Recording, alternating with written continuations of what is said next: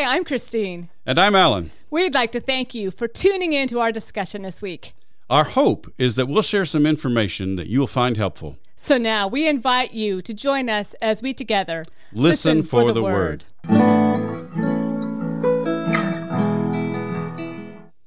Hello, everybody. Thanks for being with us today.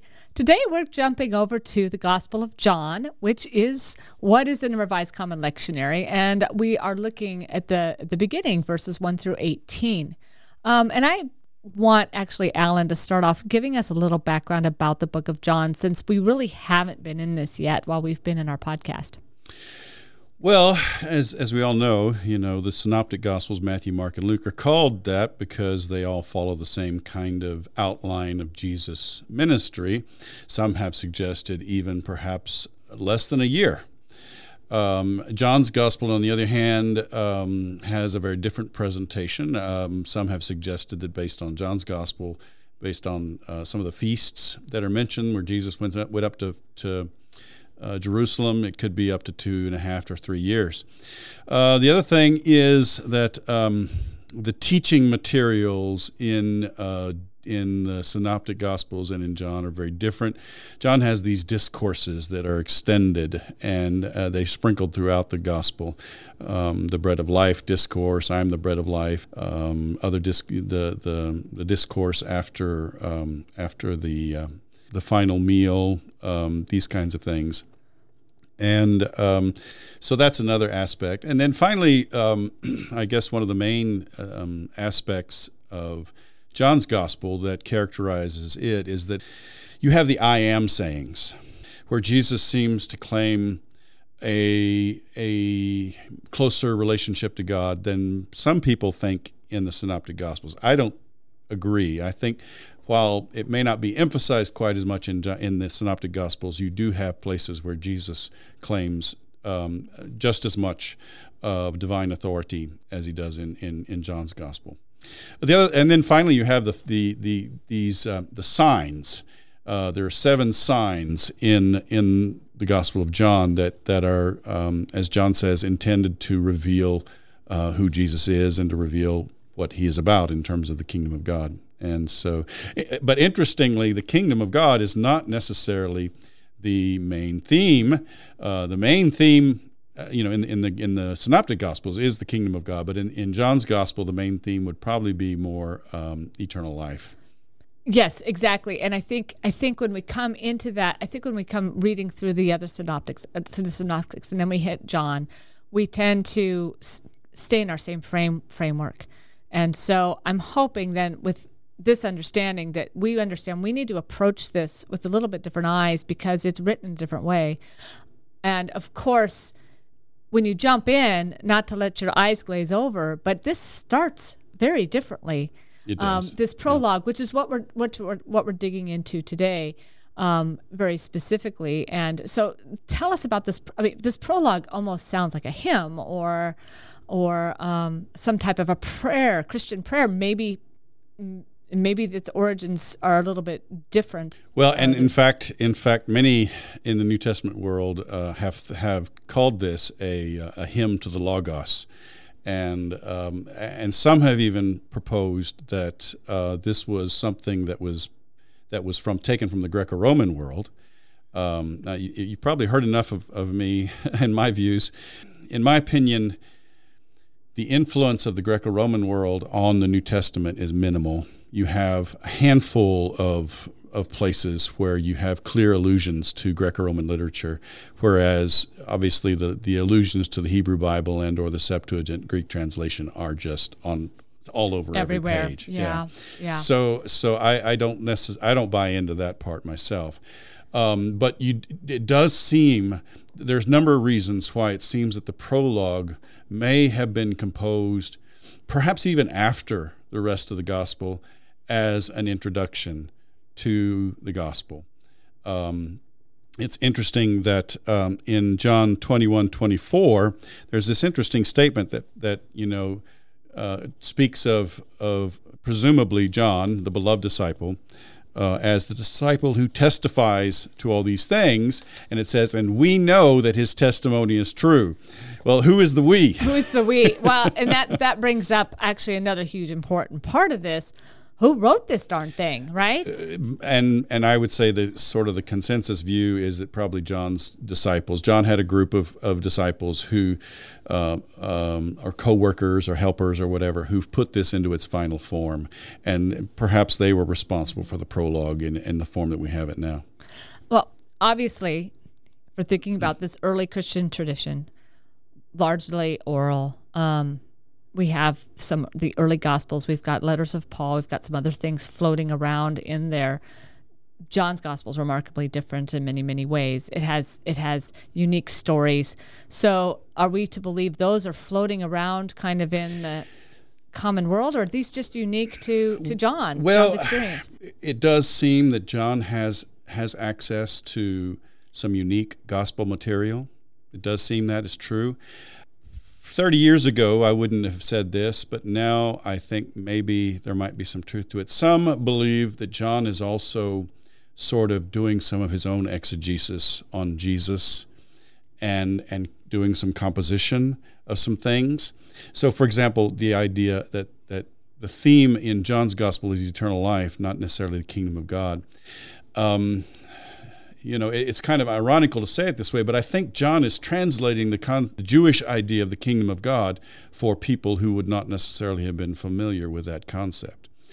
And I think he does that as well in terms of who Jesus is as the Christ, as the Messiah, and as the Son of God. I think maybe some of the differences between John and the Synoptics may be John's effort to try to interpret a very Jewish gospel of Jesus the Christ for a more Gentile audience. And it does seem that John's community is not located anywhere in near Jerusalem. It does seem that John's community is located in Asia Minor or modern-day Turkey. Yeah. Right. So this all makes sense within that context that we've got some different people that we're talking to. We're talking about a different generation. And we're talking about John understanding perhaps what has happened to the Christian movement up to this point. I mean, if this is largely an oral tradition movement, you're going to have people interpreting, and we know that they did in many different ways. Well, the Synoptic Gospels interpret Jesus. Absolutely. They're perhaps a little,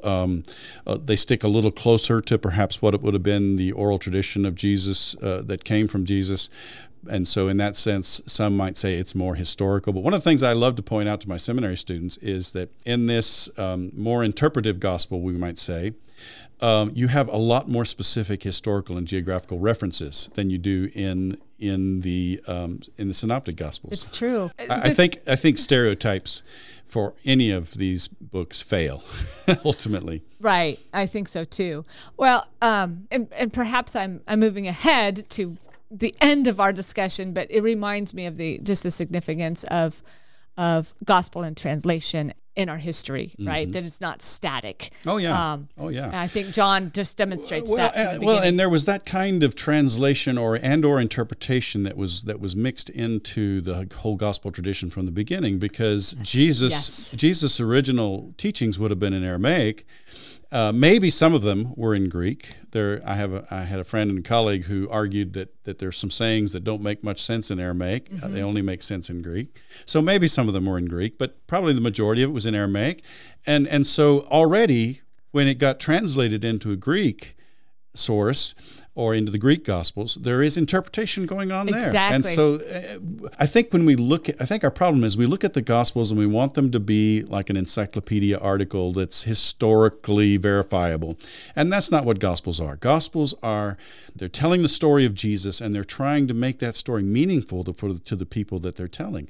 So the fact that John perhaps would take some liberties, we might say, with the tradition that he received and compose some stories or focus on some themes that are different from the Synoptic Gospels, that only means perhaps that he was trying to make the gospel relevant to the community that he was writing it for.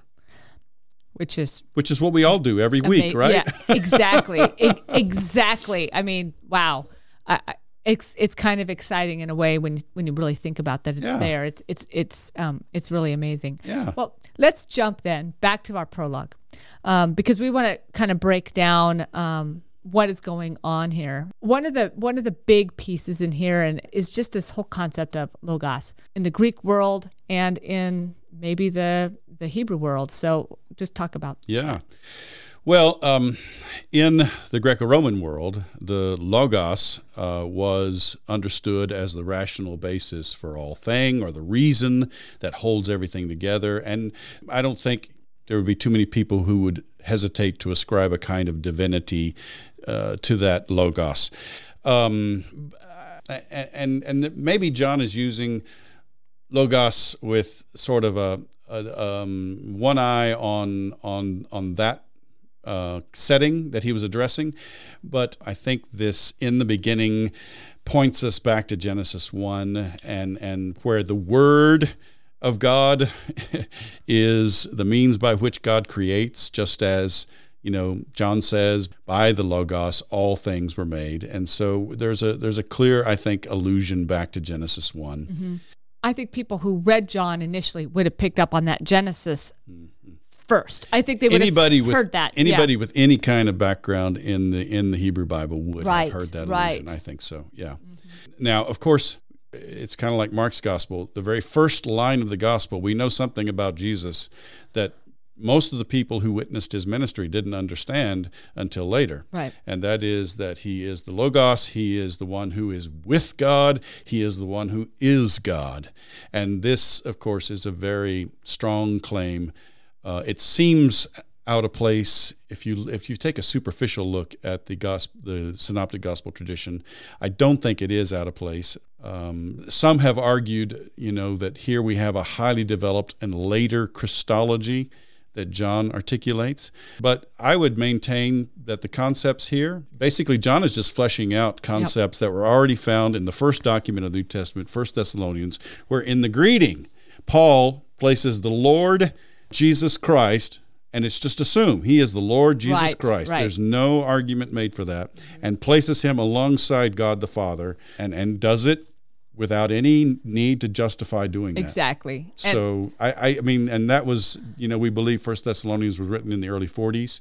So I don't think there's anything in John's gospel that wasn't already there. Yeah. And that's where our reformers are going to be as well.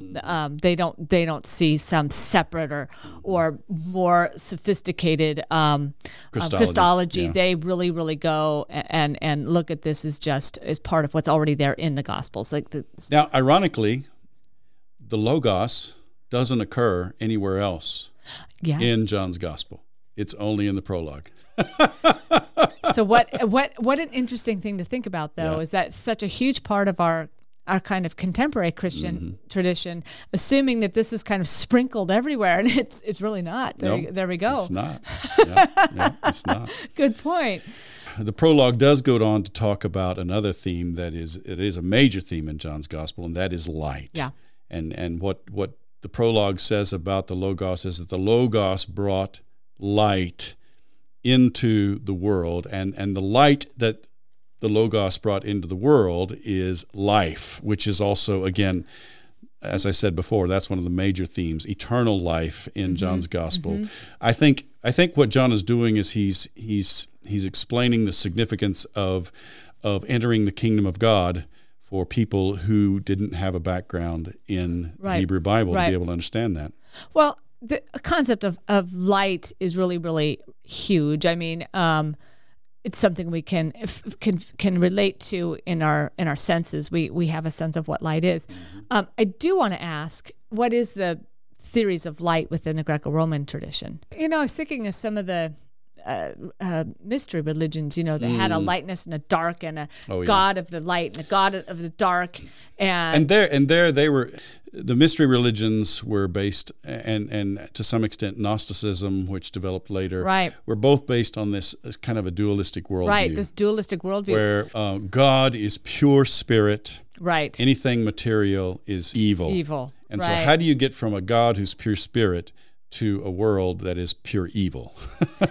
Well, exactly. So those ideas are floating around in its first century. Right. You wonder if there's this idea of light as being good. Well, and clearly in the prologue, John says that the light shines in the darkness, and the darkness, I like to translate it, has not overcome it. I mean, it's a dual emphasis there. The word kind of has a dual meaning. Either the darkness has not comprehended the light, or the darkness has not overcome it. And I think it's meant to be both. Yeah. Anyway, that was a long way to get into. This is a huge theme in John. I think in John's gospel, it's made into a major idea. Yeah. Well, and I think that's huge. I think that's huge because I think it comes to us at so many different levels, both we already talked a sensory experience as well as a philosophical experience as whatever is going on. Yeah. Well, and for John, the light shines in the darkness. Jesus says, "I am the light of the world." Exactly. But yet at the same time, in the prologue, that light that shines in the darkness is the life that Jesus brings to all those who trust in him and who are born of God. Right. And so this again is another theme, this idea of being born of God. It ties in with who Jesus is. Yes. In the prologue. Yes. And only in the prologue. Right. But then later on, I mean, you have this idea of being born from above in John 3. I cringe every time I hear the phrase "born again" because, even though the King James translators translate it that way, all New Testament Greek specialists will tell you the phrase means "born from above." Right. And so it's sort of synonymous with being born of God here in the prologue. Right. But hear how huge this is, and to associate light with life with Jesus. This is central and core to our theology. Yeah. And without the book of John, I think these things are there, but I think we would have trouble articulating it. Right. I mean, and then again, John articulated some things that really have defined our theology and shaped our theology in significant ways. And I think in that respect, it's important for us to recognize that this is the contribution John makes to our Christian faith. Mm-hmm. Yeah. All right, let's move on a little bit and talk about this word flesh, because this is a real problem for our reformers, and I think it can be a problem for us today as well. Well, it would have been problematic in that day and time too. So, as I mentioned, in the Greek world, they had a concept of a logos that was somewhat divine, but the idea that the logos would become flesh would have been reprehensible to them. To them, flesh was a prison that they longed to be set free from. And even in the Jewish world, whereas in the Jewish world, flesh was not necessarily a negative concept. Nevertheless, flesh withers and fades like grass. Flesh is temporary. Flesh is mortal. The idea that God would become flesh would have just been a non sequitur. It just would not have computed to them. Yeah. So this is a catching point. Give us a little bit of background in the Greek word for flesh. Well, in the Old Testament, flesh, simply the Greek word that translates flesh in the Old Testament, it simply refers to our embodiment, our physical createdness. What is that? What is that word in the basar? Basar in Hebrew, and it's translated directly into the Greek as sarx. Yeah. So those two are put together. And it's not necessarily a negative concept. It just simply is our createdness, is an embodied createdness, and it is immortal. It is a mortal existence. Mm-hmm. In contrast to the Word of God, which endures forever, flesh withers and fades like the grass. And I think you can see, as we talk about the complexities of this, why the concept of Jesus as being fully divine and fully human becomes such a sticking point. Oh, of course. In our theology, not only today, but in the Reformation and in the early church fathers, which we'll talk about later. But so I'm kind of pushing Alan for his background in terms of the words used here, and also for this kind of both Greco-Roman and Jewish background. Now, in the New Testament, sarx can have a range of meanings. Mm-hmm. It can simply refer to our embodied, created existence, but it can also. I remember I'm a beginner Greek, so I'll apologize. I just remember learning body for sarx. Right, yeah. right, and in that sense, it's a fairly neutral word. Mm-hmm. However, flesh also can refer to. Paul uses it in some very nuanced ways, and it can refer to the human body under the power of sin.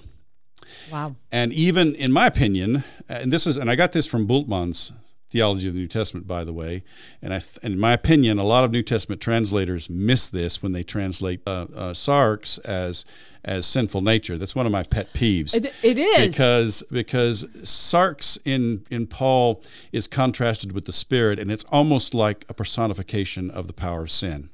So I would translate it as the power of sin. So you have this whole range, really, in the New Testament, from just simply the body as a neutral concept, all the way to flesh as this almost personification of a cosmic power of sin that opposes God's Spirit. Yeah, and yet I hear, as we're in this discussion, there's this overall, if we have to tally this, a negative concept of flesh. In the Greek world, definitely. The people who came from a Greek concept text who were in John's community would have heard this with some negative implications, because flesh was a prison house that they longed to be released from. That's that Platonic background there, that idea, right? Exactly. And of course, being a female, you get that even more because you're obviously, below men for your base. Right. Base fleshiness. I'm not sure. I'm not sure that the readers of his gospel from a Jewish background would have assumed that flesh was evil, but they would have been startled. Some of them might have been a bit startled by the concept that the divine Logos became flesh. I think so too. That would have pushed them a lot. That would have been really, this is off topic a little, but I was blessed to study with a Muslim man who was really, he really could not grasp the concept of Trinity and that God could be man. That for him just didn't ring true. It wasn't until we read actually some of the medieval theologians that he began to be able to conceive of some of the thoughts behind, of how this could be. Well, and he would have been representative of the typical Jewish mindset, I think, in that day. Yeah, and of course he was Muslim, but the Jewish mindset would be the same way. How can God be flesh? So that John does this and provides us this language is, again, just central to the faith. Yeah, it is, and it's the theme. That's really the main theme of the prologue. Is, I think, in verse 14, the Logos, which is divine, which is God, which through whom God created the world, the Logos who brought life as the light of the world to us all. This Logos became flesh and dwelled among us. That is the heart of the prologue of John's Gospel. And it is obviously one of the key affirmations of the Christian faith, that the divine Son of God became fully human. And that's it's a challenge even for us to wrap our heads around, but that is the message of the prologue.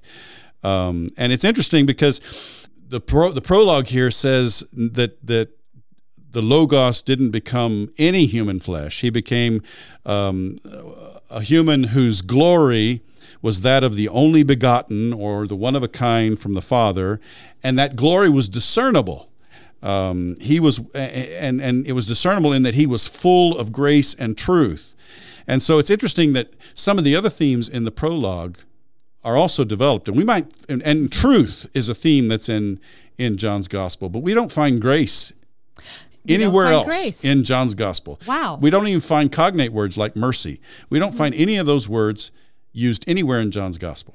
Right. And so it's an interesting kind. It kind of points to the idea that whoever is responsible for the final form of John's Gospel may have composed this prologue. So again, it's a little bit interesting that the prologue of John here wants us to see that Jesus, the incarnate Word, the incarnate Logos, was unique. Now, and they use the word monogenes.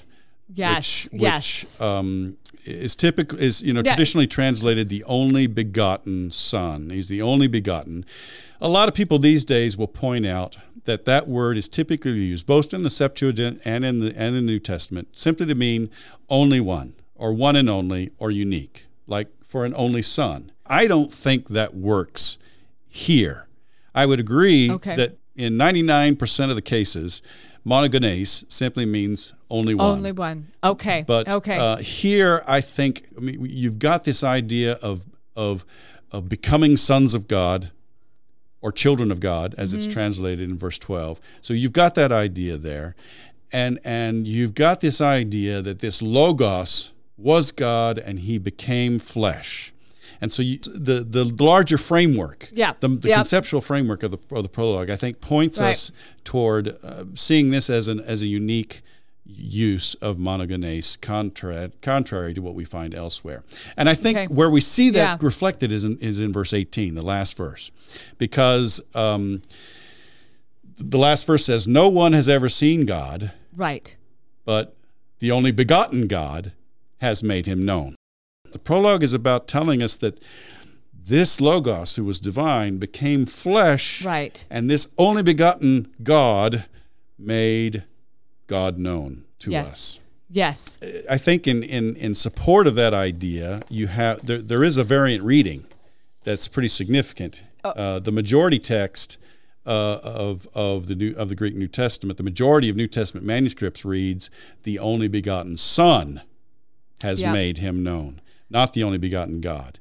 Oh, tell us a little bit more about those majority texts. Where are those texts? I guess I'm thinking is in terms of this has come to help us define what our creeds will be, right? Sure.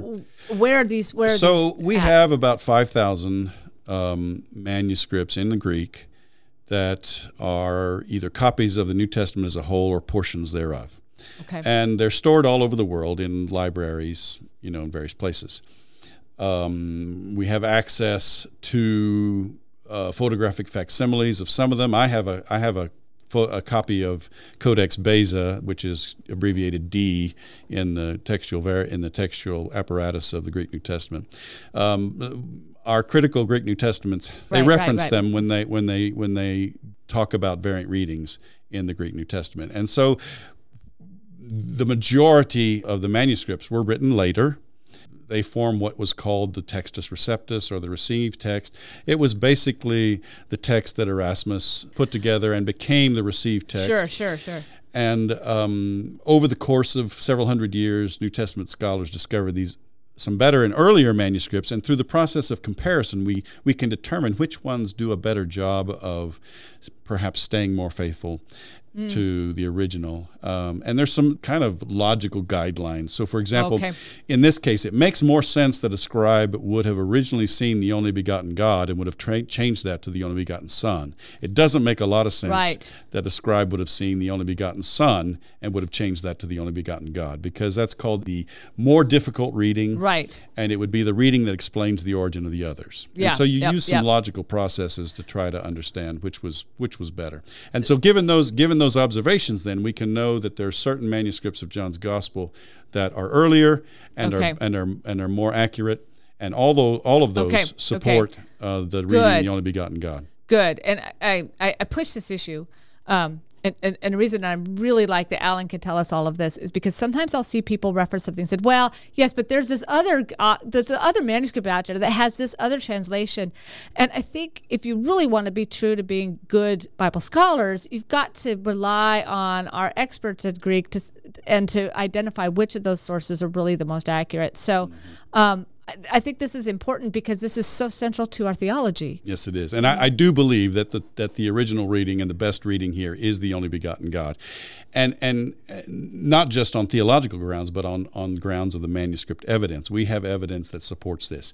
But on the other hand, I would also say only begotten God is probably one of the best summaries of this whole prologue and the theme of the Word made flesh you could come up with. I mean, think about it. It's a very succinct summary of the whole message here, is that Jesus is this Word who became flesh. Jesus is the only begotten God who makes God known to us. And I think that's huge, because in our logical world, we struggle with understanding this. And I think part of our problem, and this is also anticipating maybe later discussion, part of our problem is that we have a hard time with what to make of things like incarnation.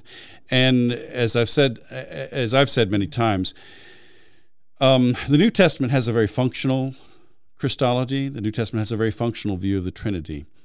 And so the purpose is made clear here. The only begotten God, Jesus, the Logos, became flesh to make God known to us. Mm-hmm. And so the idea is that here, when we talk about a concept of a theology of incarnation, the idea is that Jesus truly reveals to us who God is. And we can count on that. And I think that's perhaps the main takeaway that those who are responsible for the prologue of John's Gospel want us to come away with. Now, my favorite Reformed theologian, Jürgen Moltmann, we know who that is now, right? Yes, we do. Takes it a step further, and he wants to look at it in terms of not just a functional Trinity or just in terms of what God does for us, but also the essential Trinity, who God is. And so, for example, he addresses the question of, did Jesus become flesh? Did the Word become flesh primarily in order to accomplish salvation? Was that the primary intention? Or was this something that was integral to God's character and to God's being as self-communicating love? Mm-hmm. And he says basically it's the latter, that this is an expression of the eternally self-communicating love of God. Yeah. And I would agree with that. I don't think the New Testament doesn't go there. Right. The New Testament is very functional in its Christology and in its Trinitarian ideas, but I do think Moltmann is right to say that what we have here basically is that the God who is love and love in Trinity in the incarnation is opening that bond of love to include us all. Yeah.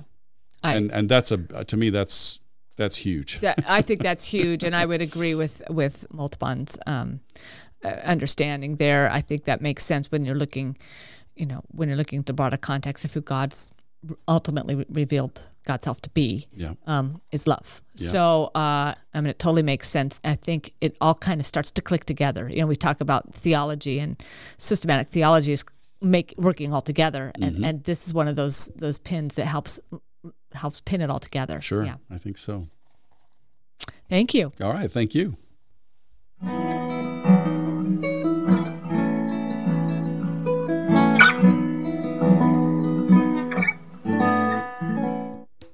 Well, we're back, friends, for round 2 of what may be a bit of a marathon session today, because we're digging into some pretty deep stuff. So I'm going to take turns now and ask Christy about her in-depth knowledge of the Reformers. So, Christy, let's just start off. How did the Reformers approach the Gospel of John? Well, the Reformers loved the Gospel of John. Why is that? Yeah, good question. And as Alan's talking about, we're going to go on a marathon. Well, they did also. Just to give you an idea, I captured these details, but between 1470, there's a little pre-Reformation, but still kind of Reformation ideas are starting to kind of be put out there. And 1555, there are 42 commentaries written on John. Of those, 31 were actually Reformation, 1517 forward to 1555. So we're talking about a lot of stuff. And I tried to dig through a lot of stuff just to, kind of introduce to you what the Reformers were thinking.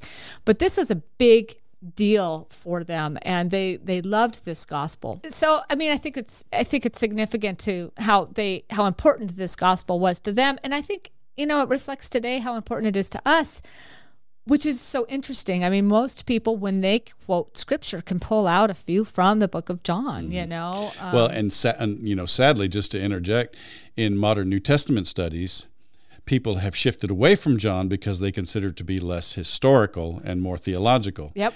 And to me, I don't really see that as good canonical exegesis. I mean, we look at Matthew, Mark, and Luke, each in and of themselves. We also look at John. John has a voice at the table. Right. And exactly, as we all know, as we're preparing for sermons and going through the Revised Common Lectionary, that John sprinkled in. And that's to me that's a tragedy. It's unfortunate, I think, because I think we tend to underplay its significance. I think what's important, though, is, like we have discussed, they do not see this as being contrary to the Synoptic Gospels. They feel that it enhances it, as John Calvin would say. John exhibits God's soul. So the other ones really they tell us about the incarnation, but this one shares the soul.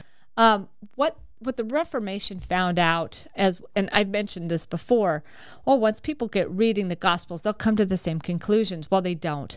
And what happens is Reformation people start to fall into the same heresies that you saw in the medieval world, which you saw in the early church, Christian, and frankly, which we see today, unfortunately. Yes, we do. Still do. Which we still do. So they are very, very careful to try to give a one consistent message of God that is pushing through the Gospels.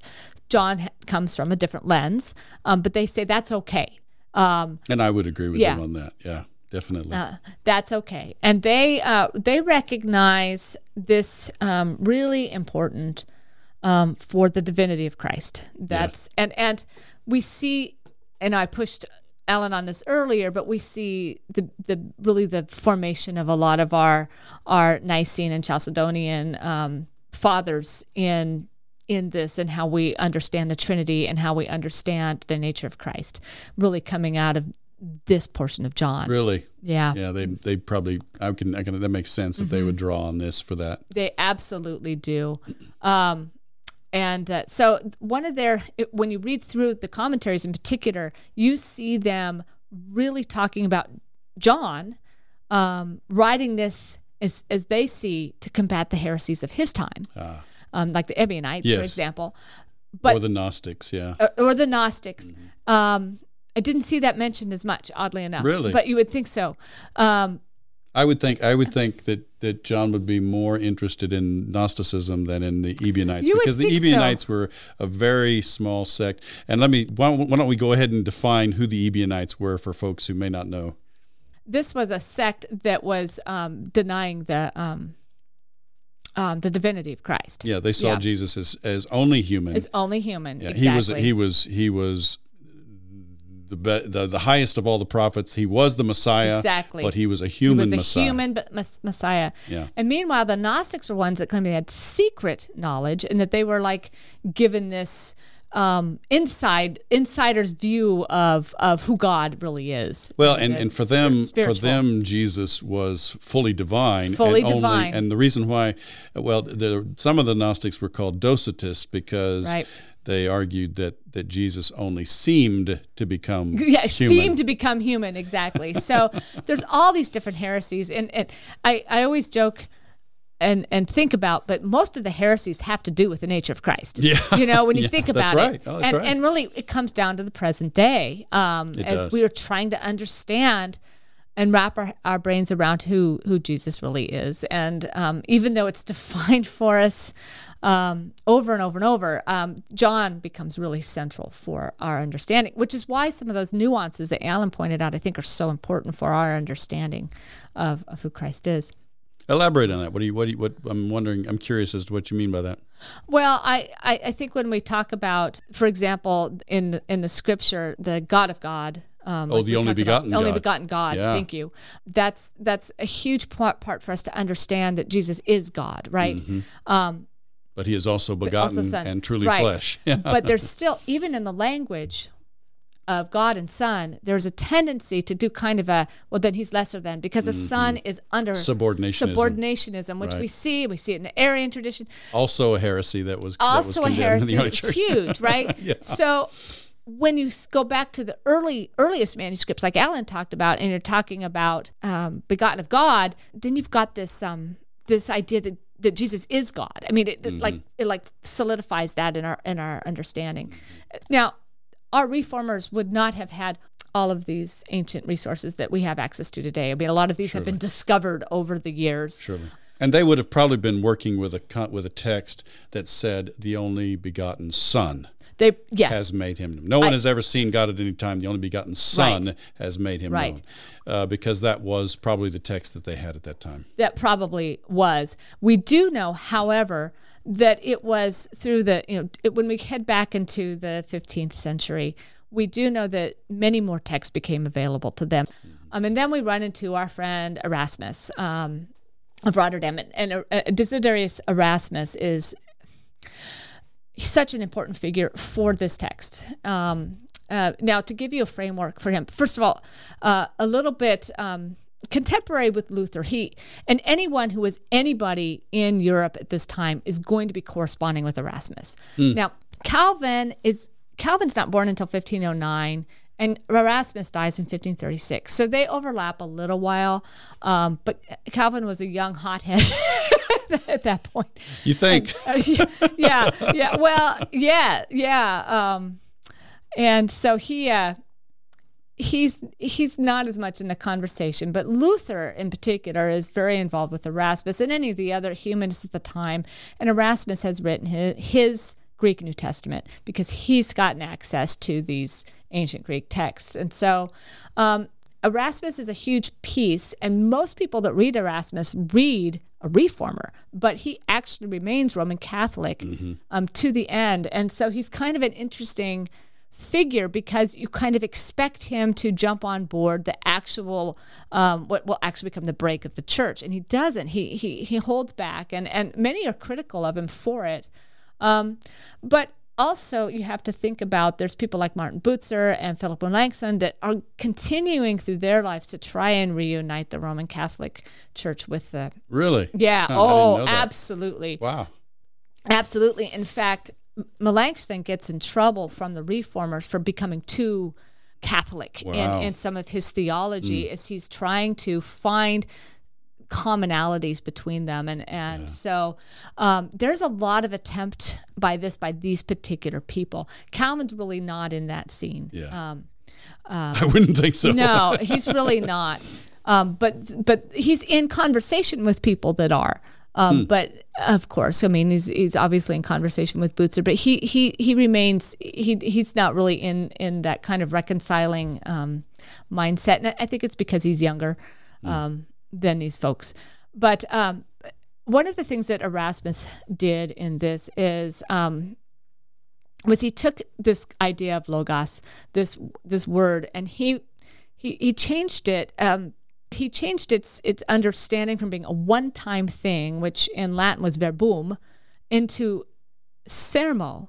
And verbum, word, that's how Luther translated to sermo. And the idea of the sermo was reflecting this ongoing dialogue between Father and Son. So in other words, that the Word is continually talking to us. It's just something that happened as this amazing, the Word became flesh and boom, but the Word became flesh, that this is now part of God's revelation to us. So every time that Jesus speaks, it is God. And so every time that a living Christ is with us today, it is God. So this kind of constant presence, as opposed to this historical presence. Yeah. Wow. And that's a huge idea, and this becomes adopted by the reformers kind of across the board. Well, yeah, it reminds me of Luther's idea of preaching as the Word of God. Yeah. Exactly. And I think this conceptually is really big, and is also then comes into sacramental theology. So, what happens when the bread and the wine, do they magically turn into the body and blood of Christ? But rather that this is this ongoing presence of God that is, as Luther would say, in and through the elements, or even represented, as Calvin would say, spiritually. Yes. And so this becomes a big part then of the entire framework of Reformation understanding of the presence of God. Really? Wow. So as big as this is for us, it's big for the reformers. And I Sure. think we see in this our tradition that comes through the Reformation, and some of these things that they have introduced become at least part of our. You could see that, if you will, that historical development of the theology of the ideas, and then, of course, someone like Moltmann that comes in and is providing an even broader understanding. So it sounds like for them, the significance that the Word was made flesh is the ongoing revelation of God's character, message. Yes, to you us. articulated that very clearly. That's exactly what it was. I want to point out one other little piece from the Reformers that comes in this, and I think is because in reading John, you have to come at reading John through the rule of faith. You have to have some acceptance of Jesus as your Savior. And remind us what the rule of faith is. The rule of faith is, belief in the incarnation, right? Fundamental belief. And beyond that, it's the consensus, the doctrinal consensus of the church, basically. Yeah, absolutely. So this has to be in place as you're reading through John, and I suspect a little bit of that is comes as some of our Anabaptist folks come in and they kind of pull things apart in their own strange ways. Sure. And I wish I could give you, when I was looking at that, it was kind of interesting because they're so inconsistent as to how they understand everything, but they're really ready to understand this in very, very different ways. Some of them are, and so the rule of faith and the confidence in God's gift of Christ, and again, fighting the heresies, I guess. Sure. Yeah, faith in the doctrinal understanding in the Nicene and Chalcedonian formulations. So. Sure. So I mentioned I mentioned Moltmann and how he saw the significance of the incarnation as not just sort of a remedy for sin, but rather it was integral to God's being as love and the revelation of God's being. Did they have any kind of concept of that, or because my superficial recall of reading the Institutes was that Jesus was God incarnate in order to be able to save us from our sins? Yeah, I didn't see anything about love in there. I think, especially Calvin wouldn't be there. I think Luther often looked at the gospel through love. I mean, that was kind of his MO, right? Right. He had, when you think about Luther's symbol, I don't know if the listeners are familiar with Luther's, basically his printing symbol. I mean, it was a cross, a black cross on a heart. Right. And then that heart was on a white rose. Right. So this whole idea of love being central to the gospel was definitely part of Luther, not so much part of Calvin, because here you don't. Love isn't in Scripture. You already mentioned that. Calvin's not going to add that in to the space, even if he believes that it is maybe an overwhelming thing. It's not his principle. It's at least in this, it would be kind of an addition there. And I think I wonder. I'm speculating out loud. Maybe I wonder if that's one of the reasons why modern people have such a problem with Calvin is because of the way he comes across. I think so. Well, we've talked a lot before, is the biggest problem with Calvin today is, in my opinion, that we've had more extreme groups try to define him in things like tulip, which is so unfair to a reformer that is a much broader thinker than that. You're talking about someone who's written volumes of works, and you're defining him in five little pieces. 5 phrases: total depravity, unconditional election, limited atonement, irresistible grace, and perseverance of the saints. Spoken like a former seminary professor. Yeah, it's such an unfair look at a person that has a much bigger theological understanding than that, and that becomes part of the piece.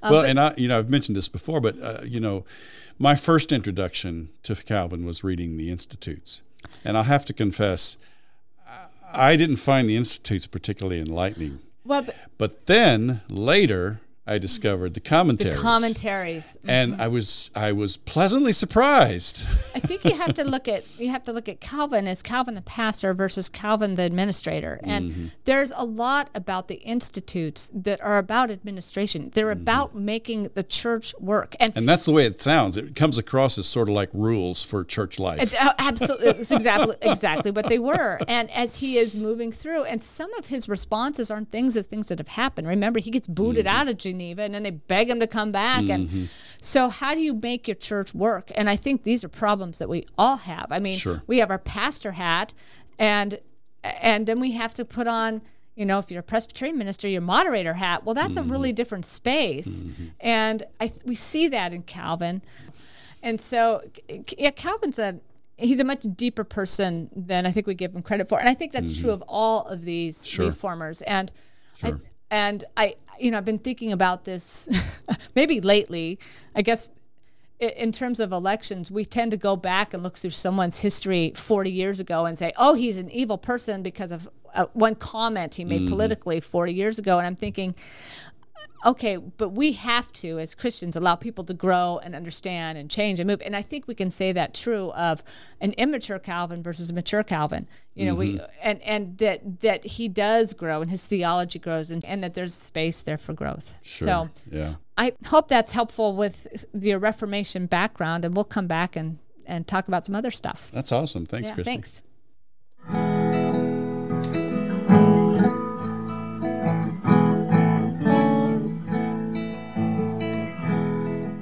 Hi, we're back, and we're just going to have a short little ending section because we have been talking for quite a while today, but we really wanted to come back with why this is important. And so you have some ideas to come away with that you can bring to your congregation. So I'm just going to say, Alan, what do you think are the main pieces we need to send them home with?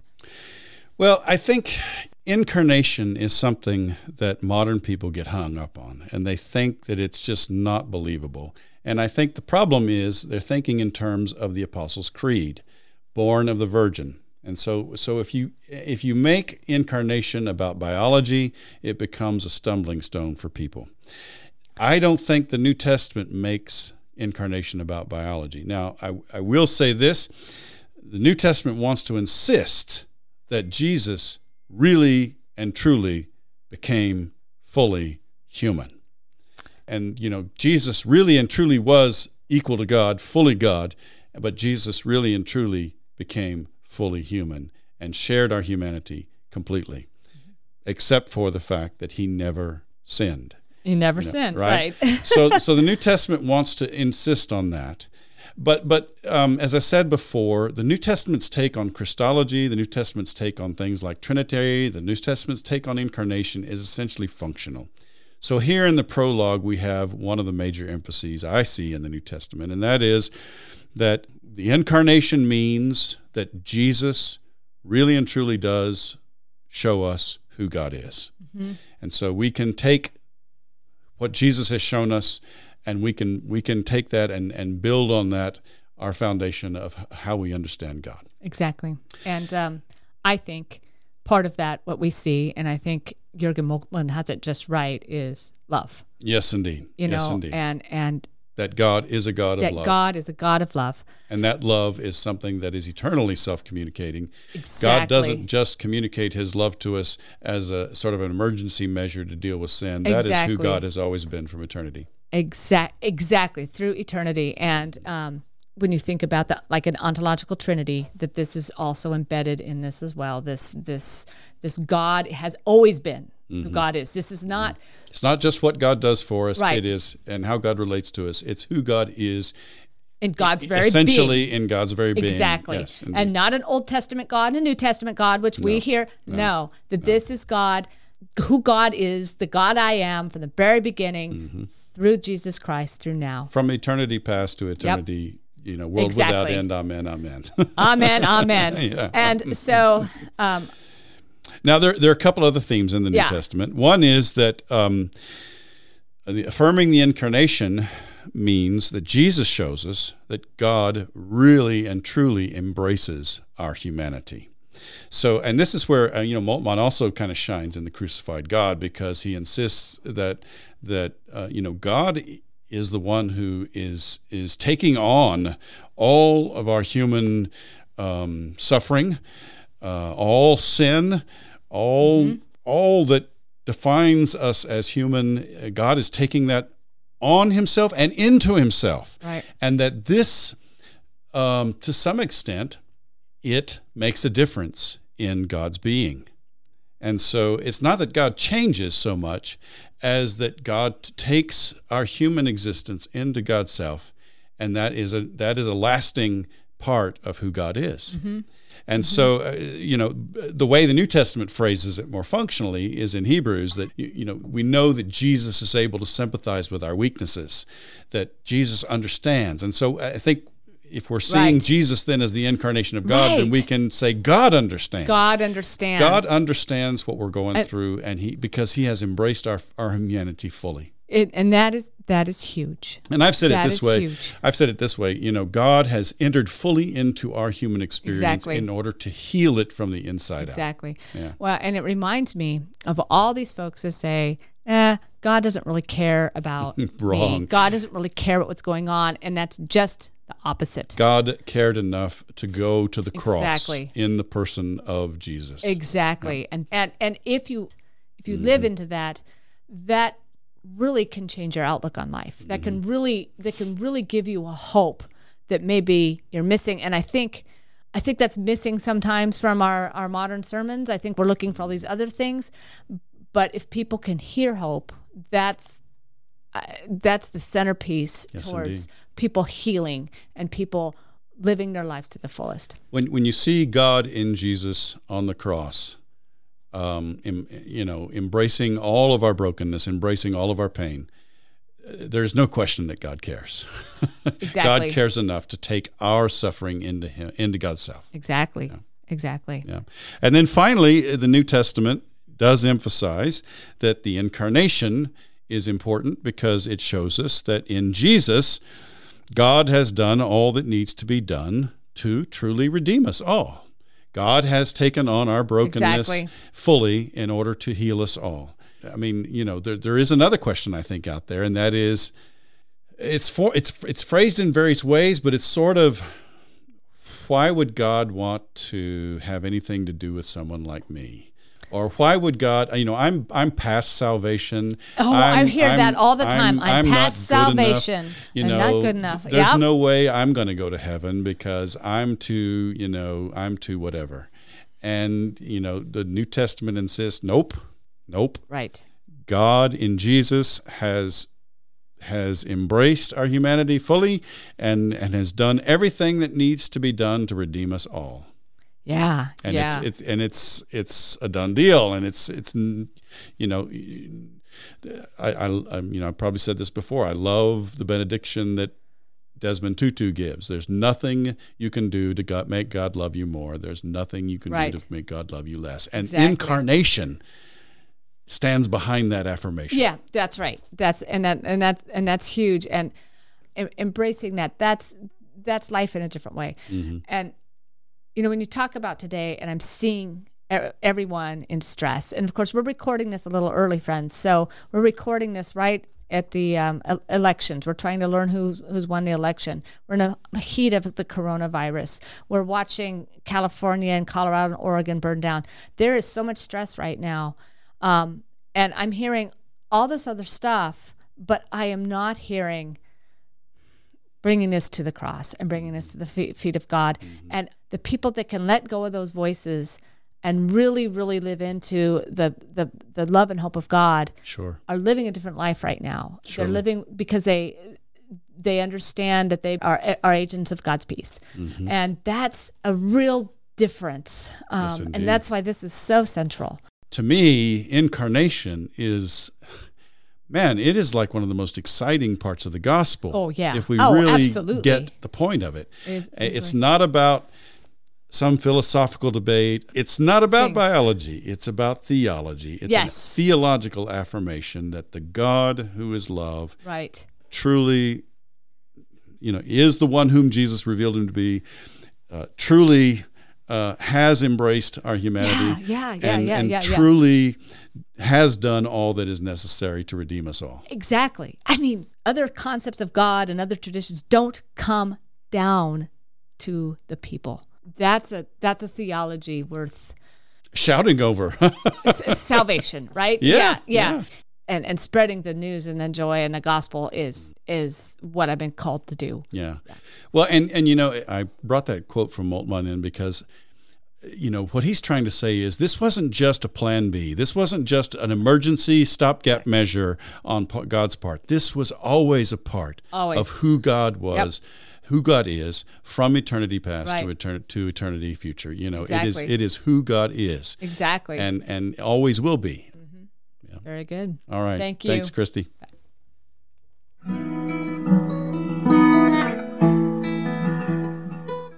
That's our podcast for today. If you heard something that was helpful to you, please subscribe to our podcast and tell your friends about us. It's our hope and prayer that our time together might bear fruit in your ministry as you build up the body of Christ. We hope you'll tune in next week. And in the meantime, let's keep serving each other as we together listen for the word.